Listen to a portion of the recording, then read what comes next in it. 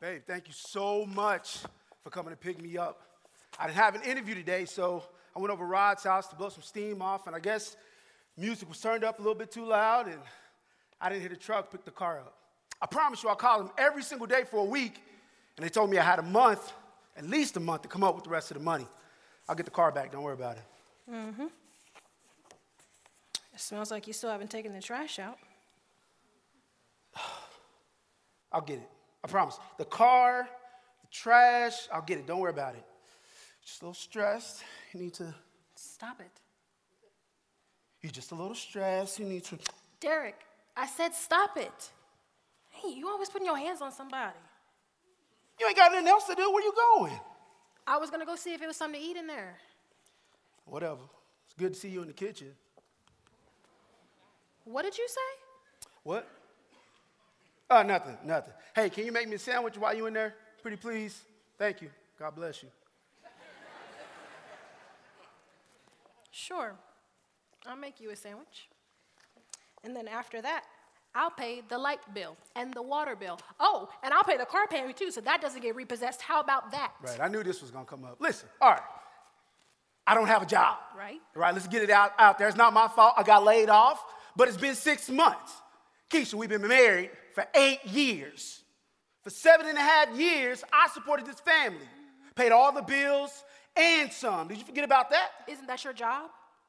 I'm doing what I'm supposed to be doing, and now I'm doing my job and your job. Right, okay. Listen, I don't like it either. I'm just saying, I put in thousands of hours, putting in applications online, calling in favors, I'm making contacts, I'm on LinkedIn. I'm trying to get anything to make this happen.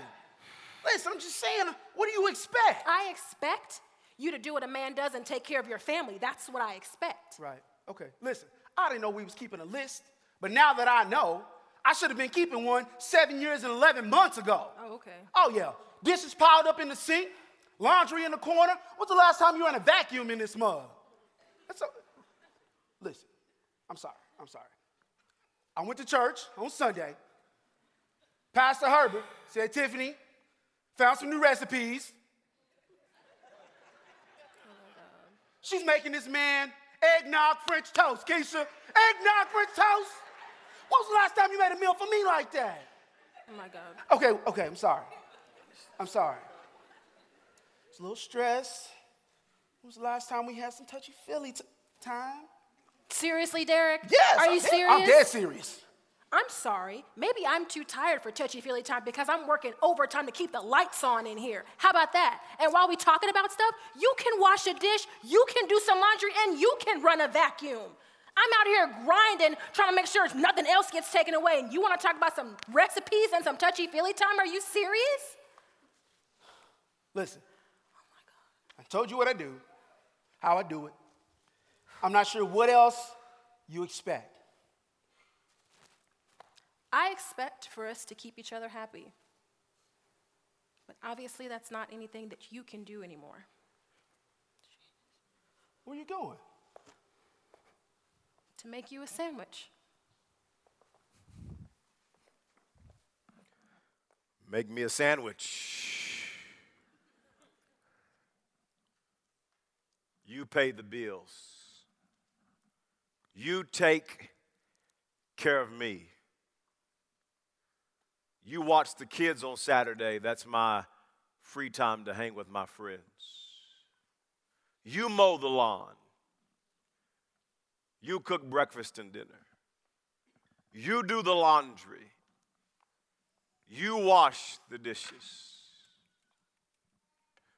You're responsible for changing the baby's diaper. Well, that's not how my parents did it. You see, people enter into marriage with expectations. Some are realistic and some are unrealistic.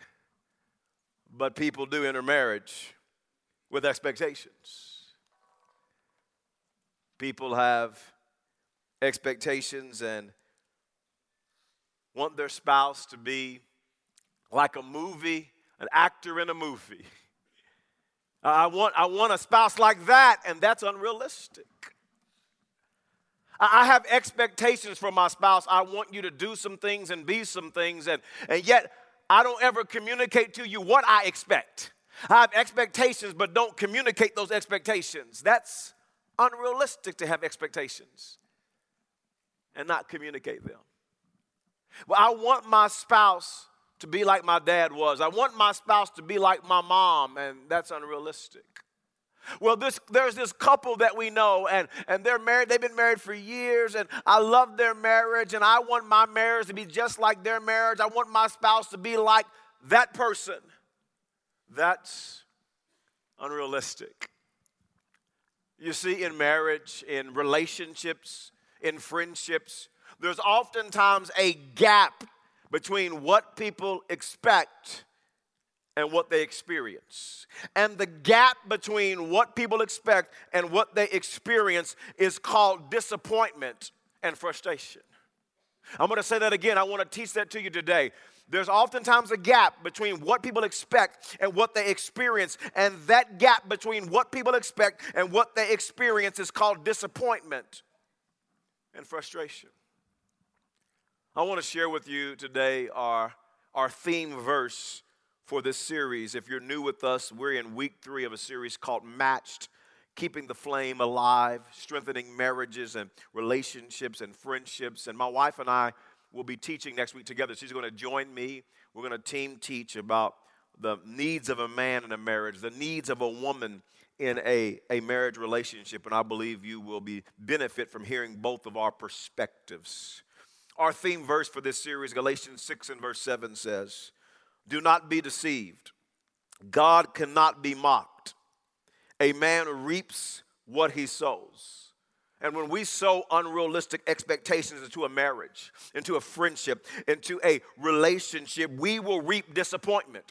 We will reap frustration. And disappointment and frustration leads to arguments, leads to anger, leads to distance in a relationship. You see, it is unrealistic to think that you can sow unrealistic expectations. It's not realistic to think you can sow that. Unrealistic expectations, and you're going to reap a thriving marriage, a thriving friendship, a thriving relationship. Great marriages, great friendships, great relationships are not about what you say, they're about what you...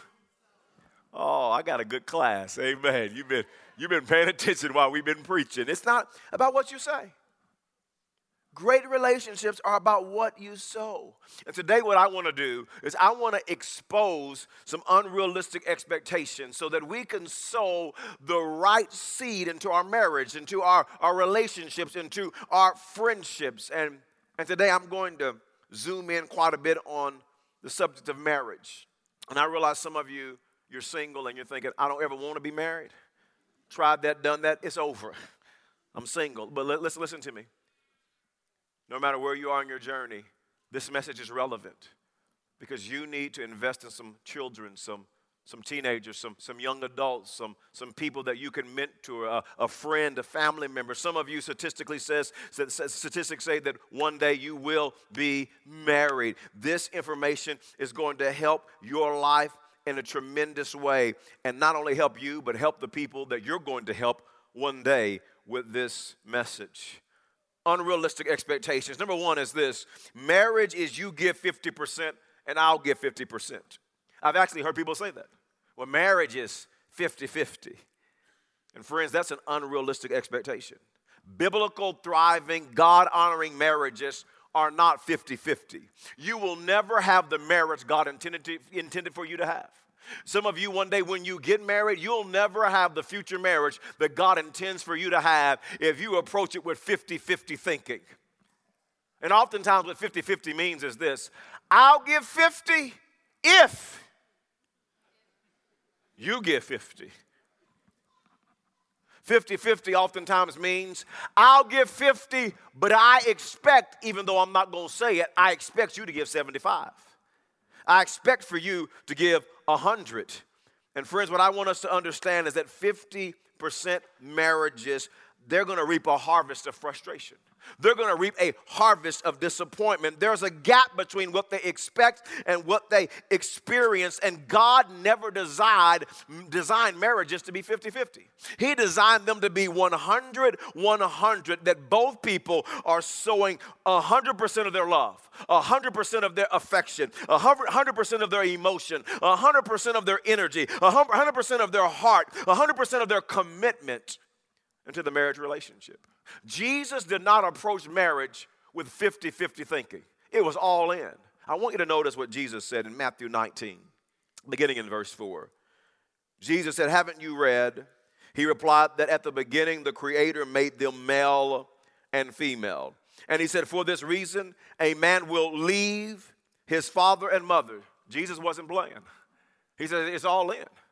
I want you to leave your father and mother because you are going 100% in with your spouse. And he says, and be united, 100% united to his wife. And the two will become one flesh. It's not 50-50.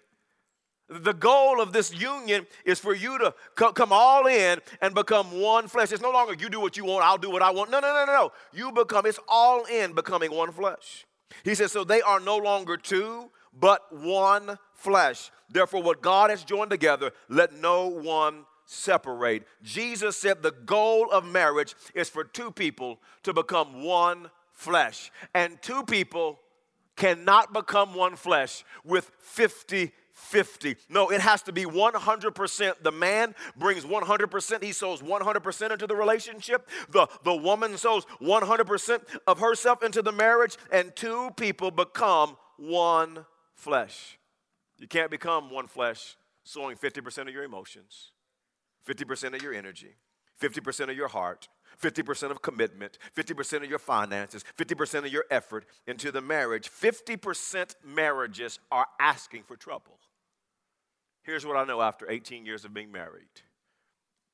In marriage, there are wild days and there are vow days.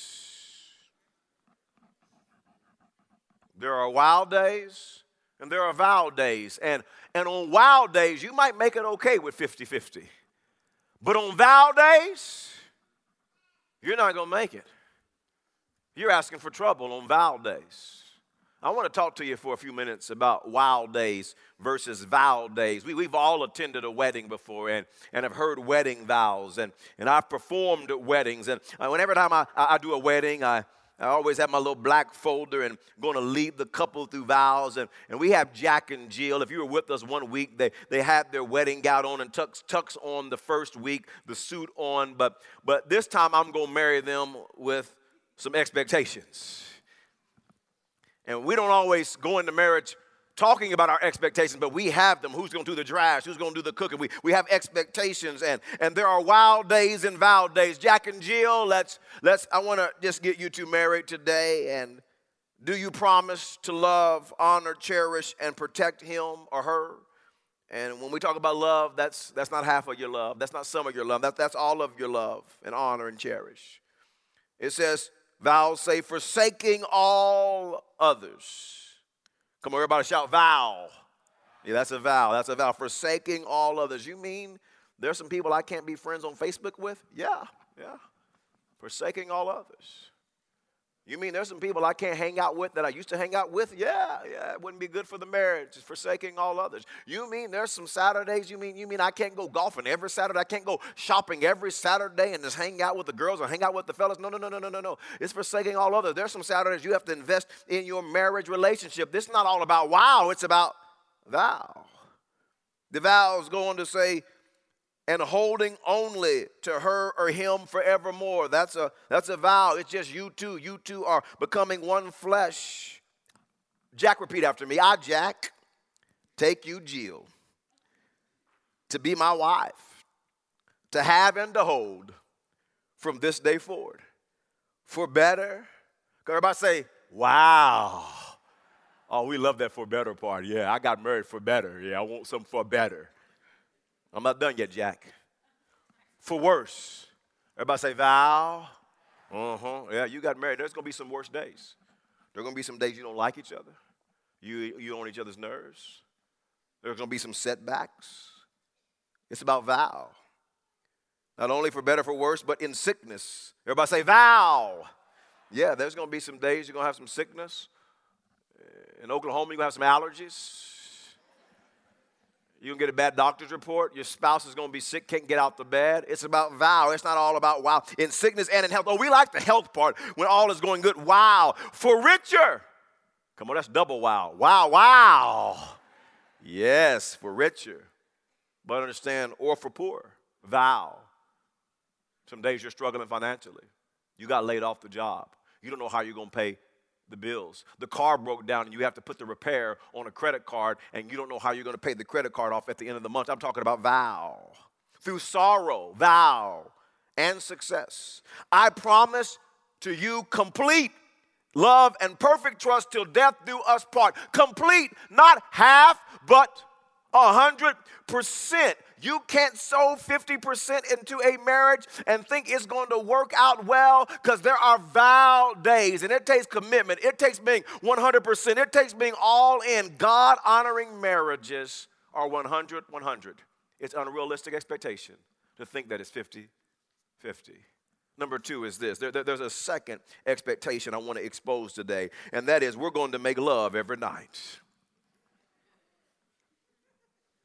All the single men are like, that's right, Pastor, preach on, amen. But all the married folks say that's an unrealistic expectation. Now, I'm going to keep this PG, so parents don't get nervous. I'm going to keep it PG, but I do want you to understand that we live in a world that sex and intimacy is talked about all the time. And the viewpoint of the world oftentimes does not honor God. Does not line up with Scripture. And it's imperative that the Church of Jesus Christ shares God's word, God's perspective on this very important subject of intimacy and sex. Because when it comes to marriage and when it comes to intimacy, there are wow days and there are vow days. And there are so many unrealistic expectations when it comes to this subject. Because our world, Hollywood, paints a picture that's unrealistic. They can taint our minds with unrealistic expectations in movies, social media, music, commercials. We can become tainted through billboards about the world's way of doing marriage. The world's way of sex and intimacy in a marriage relationship. We become tainted by the world. And friends, I just want to help you today. Please hear me. You don't want to bring Hollywood into your bedroom. You want to bring the Holy Spirit. You don't want to bring the world's way into your bedroom. You want to bring the Word of God. You want to bring God's way of doing things. Listen to me. God's way is what works. WWNW. If you were here week 1, I did this. WWNW. WWNW. World's way not working. I know what they're showing you on Hollywood, but I'm telling you, world's way not working even for the world. It won't work for you because it's not working for them. And yet we try to emulate what we see, this picture of intimacy that's painted to us in some movie, and it's not even real. And so we have to understand God's way of doing things. You know, another unrealistic expectation is people tend to think that men and women are alike when it comes to the subject of intimacy. And now people will say something different, but when you watch their life and watch their marriage, that they tend to think that they're supposed to be alike, men and women. But men and women are vastly different when it comes to intimacy. Men are in the mood every morning. Women are in the mood every Valentine's Day. If you buy her chocolate and flowers, amen. All I'm saying is we're different. God made us different. He wired us differently, and that's okay. That was by His design and His plan. And so it's so important that the husband and the wife, that they're talking about intimacy. I know it can be awkward. I know it can sometimes seem weird, but you have to talk about this important subject. You have to have conversations, because if you don't, there's going to be a gap in between what your spouse expects and what they experience, and that gap will be filled with disappointment and and frustration. Let's look at God's word together. God's word has a lot to say about intimacy, romance, and sexuality. Here's just one passage of scripture about the subject in 1 Corinthians chapter 7 and verse 1. It says, now for the matters you wrote about. It is good for a man not to have sexual relations with a woman. And this is referring to sex outside of marriage. Paul says this is how this should not be happening. This gift from God should not be happening outside of the marriage realm. Verse 2, he goes on to say, but since sexual immorality is occurring, Paul says, listen, here's what I know. I've heard this, Corinth, that sex outside of marriage is occurring. And it's occurring in our world today. And the world has set a standard that sex outside of marriage is expected. It's okay. Just live together. Just test drive the car before you drive it. You're young. Just have fun. But God says, no, I have a plan for your sexuality. I have a plan to actually bless you, to bring you blessing, to bring blessing into your life, to bring blessing into your relationship. I have a way and a plan for sexuality. And so Paul goes on to share God's plan. He says each man should have sexual relations with his own wife, and each woman with her own husband. Paul says God created this wonderful gift of sex, but he created it for the context of marriage. God loves us so much. He's not trying to keep something from us. He's trying to keep something for us. He's trying to keep us from pain and harm and hurt and heartbreak. And God says, no, I created this gift in a marriage relationship so that you wouldn't be hurting and you wouldn't harm your own self and you wouldn't have heartbreak. Students, let me just say to our students or teenagers, our college students, honor God. I know what the world's doing. I know some of your friends what they're doing. I'm telling you, do it God's way. You'll be blessed. He's keeping something for you, not something from you. Do it God's way. Get to our youth services the next week or two. We're talking on Wednesday nights about true love waits. Verse number 3 says this, the husband should fulfill his marital duty. Notice the word marital duty to his wife. And likewise, the wife to her husband. There is a duty to meet each other's needs in a marriage relationship. And this takes loving communication. The scripture says the wife does not have authority over her own body, but yields it to her husband. All the husbands say, amen. Amen, girl, that body is not yours alone. It belongs to me, amen. I'm just, preach the word, pastor. I'm trying. In the same way, the husband does not have authority over his own body, but yields it to his wife. All the husbands say, honey, I'm yielded to you, amen. Yeah. I'm just reading your Bible is all I'm doing. I am just reading the Bible. This is a good book. You ought to check it out. It's a good book. You ought to read it. Verse 5 goes on to say this, do not deprive each other, as some of you are in the habit of doing. I added that last part on there, amen. That wasn't in the Bible. That was Herbert Cooper's version. But I'm telling the truth. It says, do not deprive each other, except perhaps by mutual consent and for a time, so that you may devote yourselves to prayer. I've taught this to you before. Paul says the only reason that you deprive your spouse is prayer. And I know tonight you're going to have a new conversation. No, honey, I'm praying. I'm seeking the Lord. It's not a headache, it's prayer. But you need to back up a little bit now, because the Bible says do not deprive each other except perhaps by mutual consent. In other words, there's a conversation. You have to talk about this subject. And he says, then come together again so that Satan will not tempt you because of your lack of self-control. Married couples, you have to talk about intimacy so that you're on the same page. Because if you don't talk about this subject, there's going to be a gap between what you expect and what you experience. And that gap will be filled with disappointment and frustration. You have to communicate about this so you don't have unrealistic expectations. Number 3 is this. Number 3. A third unrealistic expectation is we don't need the help of others to have a great marriage. We don't need the help of others. And there are a lot of married couples who have this unrealistic expectation. I actually hear people say things like, well, listen, I'm not sharing my marriage with anybody else. I'm not talking about it. I'm not talking about my business with anybody. I don't even need people. And when you're having wild days, oh, that might be true. On those wild days, you can just make it you too. But on thou days, I'm talking about for worse, in sickness, for poor, in sorrow. We all need people, godly people, who can give us wisdom and encourage and bring strength to our marriage. The Bible says it like this in Proverbs chapter 15 and verse number 22. It says, plans fail for the lack of counsel. Hear that, the lack of counsel. But with many advisors, they succeed. And friends, I've seen marriages fail due to the lack of counsel. Sometimes it's they won't receive counsel and listen to other people. They're just not willing to receive counsel. And then other times I've seen people fail because they're getting counsel from the wrong people. From the wrong people. The Bible talks about this in Psalms chapter 1 and verse 1.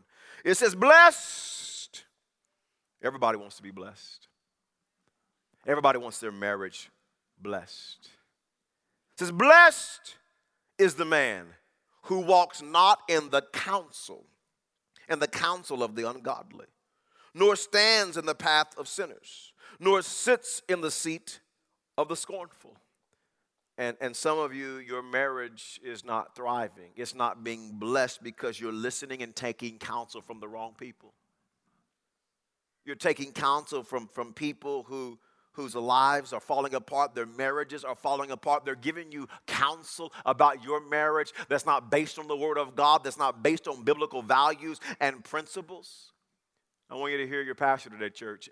Godly and thriving marriages have two sources of godly counsel. Two sources of godly counsel. Number one is this, godly friendships. Have you noticed this? This will change your life. It'll change your marriage right here, right here. Great marriages run in packs. And so do bad ones. Have you ever noticed that? Have you ever noticed that bad marriages, they're always hanging out together, people who have bad marriages? You ever notice that? This is horrible. Yeah, I don't want to be married either. Yeah, I don't either. It's amazing. And great marriages hang out together. You see, my wife and I, we will minister to people who are hurting. We want to invest. We want to help. But our friends, our close friends have great marriages. Great marriages run in packs. They strengthen one another, just like bad marriages run in packs, and they struggle and they tear down each other's marriages. That's why we have our small groups. That's why right now at the 11:30 hour at all of our locations, people are meeting in the First Step room. I want to encourage you to do that. At 10 and 11:30 next week, you can go to the First Step room at your campus at Oklahoma City at 10 and 11:30, other campuses at 11:30, and there's a marriage enrichment class that you can connect with some other people that are going in the same direction to honor God with their marriage and be strengthened and be helped. You can be here on Wednesday nights at 7 o'clock. We have marriage enrichment groups. Why? Because great marriages run in packs. Number two is this.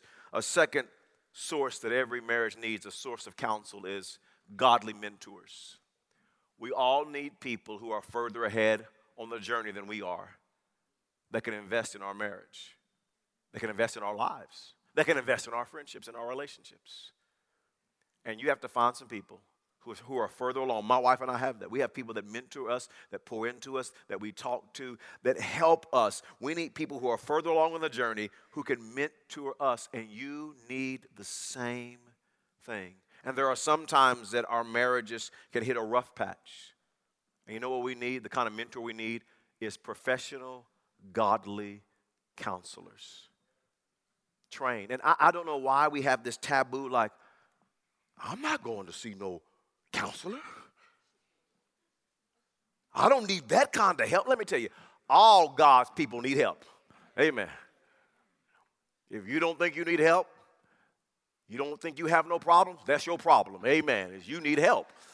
And you just need to humble yourself and ask for some godly counsel, some people who are godly and trained, licensed professionals to help you in your marriage relationship. The Bible says in Proverbs 13, verse 20, walk with the wise and become wise. For a companion of fools suffers harm. And some of you are hanging out with fools. And your marriage is suffering harm. Number 4 is this, a fourth unrealistic expectation is our problems can't be fixed. Our problems can't be fixed. It's an unrealistic expectation. Hear me today. To think, you know what? I don't know if we should even be married because we got problems. Can I tell you, when two imperfect people get married, there's going to always be problems. When two imperfect people get involved in any relationship or friendship, there's going to be problems. And in a marriage relationship, you're going to have minor problems, and there are going to be days you're going to have major problems. There are going to be wild days, and there are going to be vow days. And I just want you to understand, no matter the problem you're facing, God is able to help you. God is able to see your marriage through. At all of our campuses, would our worship team please come? At all the campuses right now. Right now, we're going to prepare to sing a song. We saved a worship song for the end. Don't leave early. You're going to want to worship. God has a blessing for you as you connect with Him. And right before we sing that song together, I want to share scripture with you. Matthew 19, verse 26 says, Jesus looked at them and said, with man, this is impossible, but with God. Come on, everybody shout, with God. With God, all things are possible. With God. Pastor, you don't understand how bad it is. With God. Not with you. You've been trying it yourself. You've been trying to make it work. You've been trying to change him or her. Not with you. With God, all things are possible. Pastor, you don't know what they did. You don't know how my spouse has hurt me.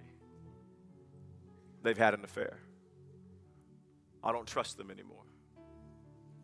They've lied to me.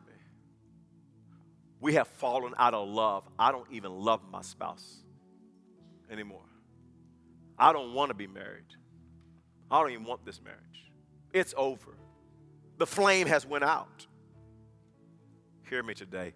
With God, I don't care if you're filing divorce papers this week. I want you to understand, not with you, with God, all things are possible. There's a song we're getting ready to sing, and the song says, all I am, I surrender. I surrender. Not, Lord, no longer me, no longer my way, no longer me trying to fix it, but God, I surrender with God. And the song says, give me faith to trust what you say. Lord, would you give me faith that you can show up in my life and show up in my marriage or show up in my relationship and show up in my friendship. Lord, would you give me faith that with you all things are possible.